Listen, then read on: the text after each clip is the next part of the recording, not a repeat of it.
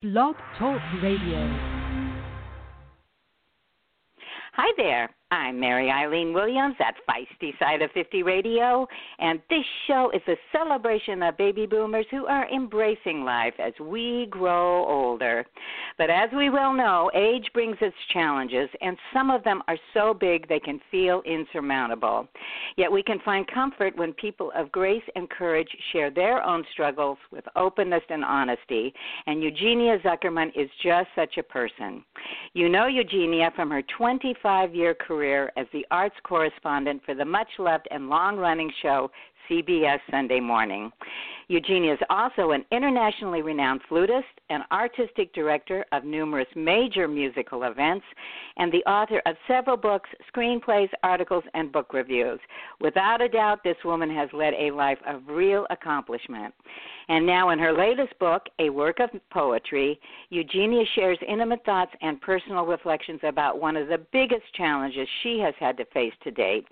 Her book is entitled Like Falling Through a Cloud, and she's joining us today to share all about it. It is my great thrill to welcome her to the show. So welcome, Eugenia. Thank you so much, Eileen. Well, and I would like to start out by saying I probably will start sobbing through this interview because your book, it touched me so much. And the only issue with reading the book is I had to keep wiping the tears out of my eyes while I was reading the pages. It is so moving, and you write so beautifully.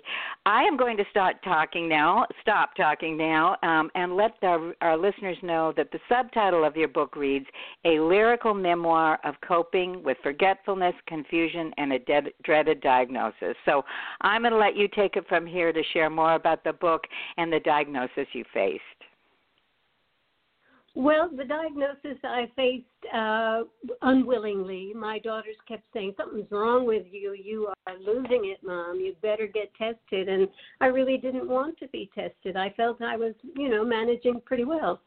But finally, I gave in, and I went with my youngest daughter, Natalia, up to the hospital and got myself tested. And it was a kind of a chilling thing because I failed at any number of tests that I took, and I couldn't believe that I was as afraid as I was. And what I think I had a very kind doctor with whom I spoke, and we talked a lot, and I felt quite comfortable. But and I probably am the only person you might know who loved having an MRI and a CAT scan. I don't know why, but when I got up on the table and slid into that slippery little thing, I had the best time. It was like the music was loud. It was I didn't want to get out. But, so I didn't have this sense of fear and panic about it. And then afterwards, I went back to my apartment, said goodbye to my daughter, walked up to my apartment, and went into my study and sat down and just stared at the wall. And I got tired of that, I guess, after a while. But for whatever reason, I took out a pen and a pencil and paper, and I started to write. And I didn't know that I was even writing or what I was writing, but I knew something had to be put down on paper from what I was feeling. And I think that when I realized that my daughters were right, I was in denial, and I was confused. And my daughters gave me a great deal of help, I have to say. They were very supportive of what I did. And when I began writing, it came out in poetry. I've written a lot of poetry, but I don't know why I decided, or I didn't really decide, it just came out in poetry. And I didn't tell anyone I was writing. even my daughter. But after 25 pages of whatever it was, I said, would you read this? I just don't know if it's anything. And she came back to me and said, Mom, this is really wonderful. You just have to keep going. So I kept going. And for me, it was a way of grounding myself. It was a way of feeling that I was not, I hadn't lost everything. And I think, well, to put the whole thing in perspective, I think that I really felt that that I had been given a difficult diagnosis. But a difficult diagnosis doesn't mean that it's the end. It's a way to, there's still time to be productive and to enjoy life every day, one day at a time. And that's the message of my book, I think, is the idea that you can celebrate hope, you can keep going, you can be very active, and for me, it was I think a really great. It was a great opportunity for me to try to reach out and get a grasp about what I was doing. And I think maybe what I might do to make myself more clear, may I read one of my short poems for you? Oh, I would love that. Oh, Eugenia, thank you. Yes, please. Okay. Marbles. Maybe mine are lost, or maybe they're rolling around in my head looking for a place to land, or maybe not. My daughters tell me to get tested. Tested for what, I ask, even though I know for what. But it's for what I don't want to know. So I let the marbles roll around in a swirl of distracting colors because I don't want to listen to them, the daughters, because if I hear them, I will be very afraid. And this mother cannot be that mother, not ever, never. No, I mean, thank you for doing that, because I think our listeners can get a sense of not only how beautifully written your poetry is, but it's evocative and it's really magical. And I do want to share also, in reading the book, you did continue to write, because the book covers a few years, and you, in the loss of your mother, your experience at the Kennedy Center. I mean, you share so much in this book. It's just, and in such a beautiful, creative way that, anyway, I could go on and on, but I really, Eugenia, I'm so grateful that you've shared this with the rest of us. Well, thank you. I just did what was inside me and needed to pour out of me, and I really didn't know what I was going to do with it, but it just kept going, and it kept giving me a lot of support somehow. I think I just felt the need to chronicle my own demise. I think, what poured out of me was mostly verse, poetry, etc., and it helped me to find my own way through the brambles and the pitfalls of loss. And another thing is, in one of the pieces that you wrote, it seemed that you were saying that that rhyming words came more easily to you. Well, I think that I've always been a rhymer, and I've always liked to play with words, and oddly, it was a wonderful experience for me. It just kept me going, and I wasn't trying to have it published, but there were a few close friends to whom I showed it, and each of them said, wow, I've got to show this to people. And that is how the book, was picked up and put, given a life out there. Well, and it must be heartwarming to you because you've received wonderful praise, comments, and when you think about how your words have gone on to touch people, I know your music and, of course, your interviews that you did on CBS Morning, that they've touched people, but this is a different way to touch people that is so deep and profound. I hope you've been able to take some of that in as well. Well, I can say that one man made a big difference to me.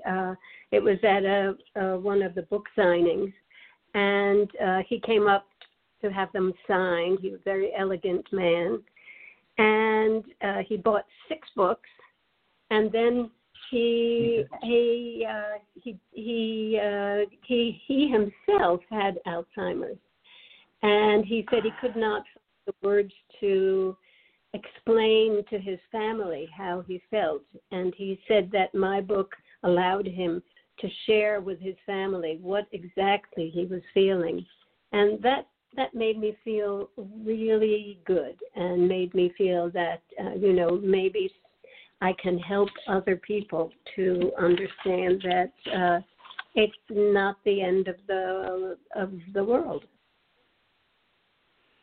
Absolutely not. And also, I think, too, by doing this, not only, again, have your words meant so much to many people, but it also must have taken huge courage on your part to share these innermost thoughts you had with other people. But to get that kind of a reaction must be very deeply gratifying to you.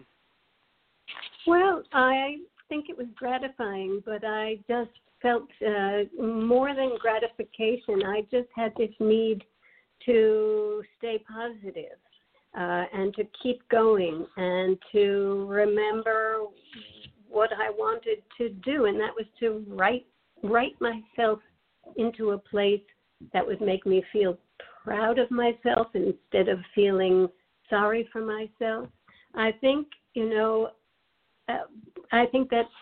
believe that when you have a difficult diagnosis, you have to seize every day.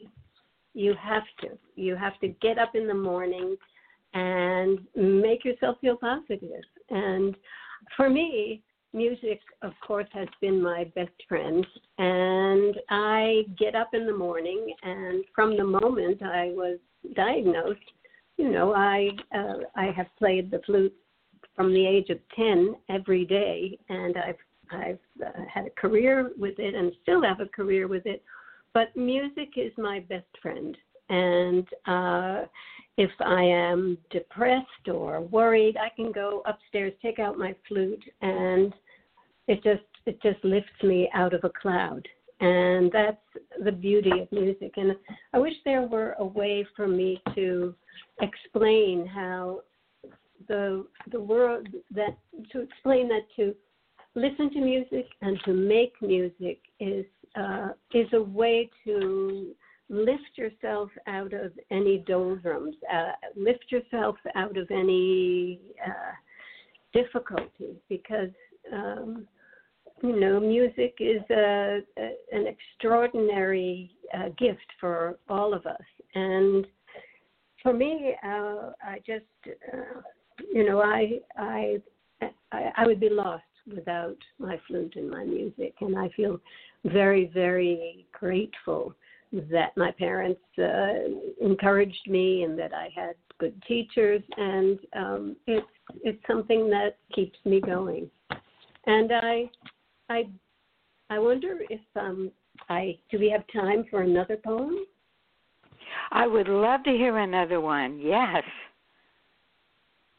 This is the last poem in my book, and my book is called Like Falling Through a Cloud. A super sunny Sunday, almost August, and the tomatoes are bulging on their vines. The flowers continue to burst toward the sky in colors that astound, while on the ground our once hardy kale has been ripped out by rabbits who attack at dawn and are gone in a flash, leaving the crop tattered and torn. Nothing lasts forever, not kale or tomatoes or cucumbers or the glorious flowers that fill our fields or the people we adore. And though I know my days are numbered, I feel unencumbered by thoughts of my demise. I do not embrace my inevitable decline, but I'm determined to find a way to make the rest of my stay on this problematic planet filled with light and love and music. As for the deer suit I promised to don, I don't think I'll put it on. Not now, not yet. I'm not ready. I feel steady. And I have a strategy to keep on keeping on, which is simple. Wake up, fetch the flute, summon up syrinx, give thanks for another day, and then play on, play on, play on. I think I have to explain to you who syrinx is, and I should have done that before. The deer suit. Yeah, and the deer suit reference. A lot of my book is funny, and I am considered someone who has a good sense of humor, and certainly it helped me enormously to have this sense of humor, so I could. It helped me enormously writing it. I'm trying to find. The poem that I'm thinking of is about syrinx. I'm sorry, I'm losing my train of thought. Going out and putting on a deer suit, first day of hunting season. Right, yes.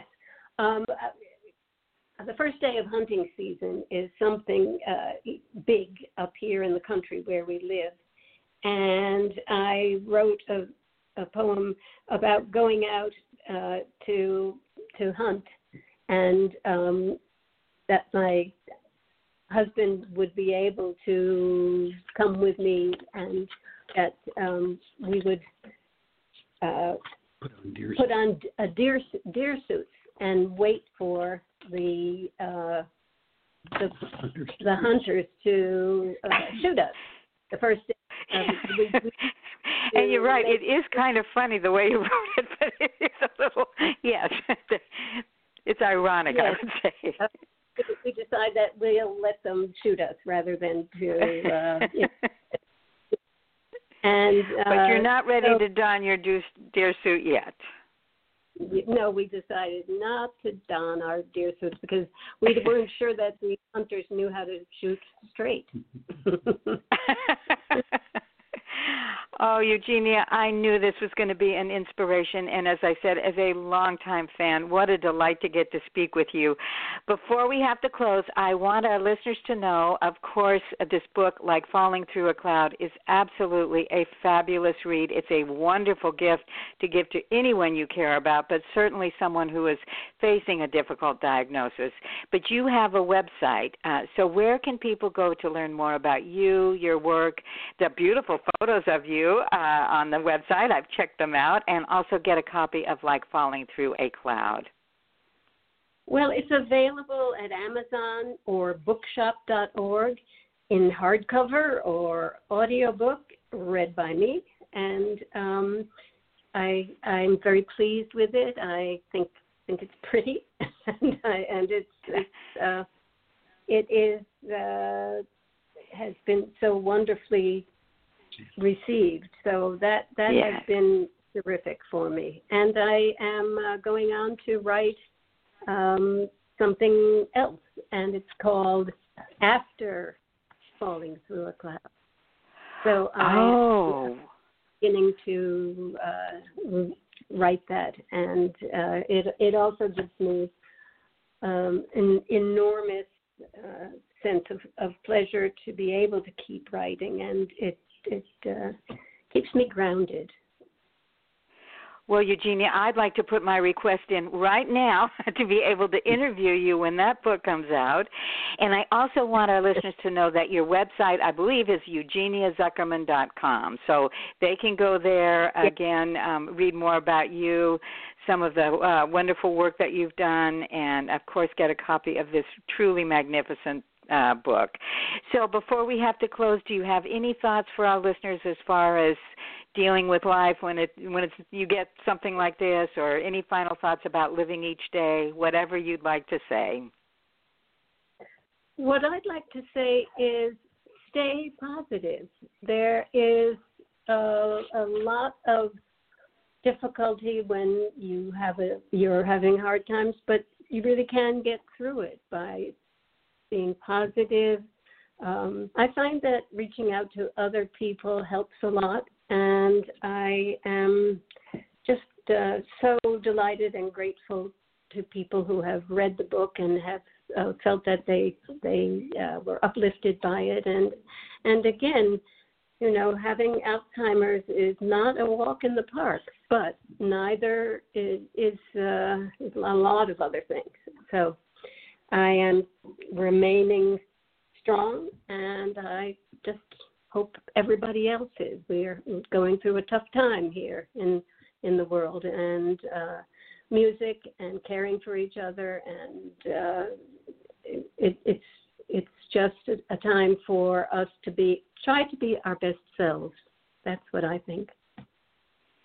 Well, we will leave on that wonderfully high note and those beautiful words, and also grab yourself a copy of Like Falling Through a Cloud, because if you want to be uplifted, touched, moved, and entranced with the magic of your poetry, that's the place to go. And Eugenia, thank you so much for your time and sharing this beautiful and brave account with us. Thank you so much. Well, and again, one more time, I do urge you listeners out there, please check out Eugenia's website. Take a look at the book, Like Falling Through a Cloud. It is a gift that we'll keep on giving to you and those you love. So until next time, this is Mary Eileen Williams at Feisty Side of 50 Radio, saying I'll catch you later. Bye-bye. What if you could have a career where the opportunities are as vast as our nation? Where it's not about mission statements, but a shared mission.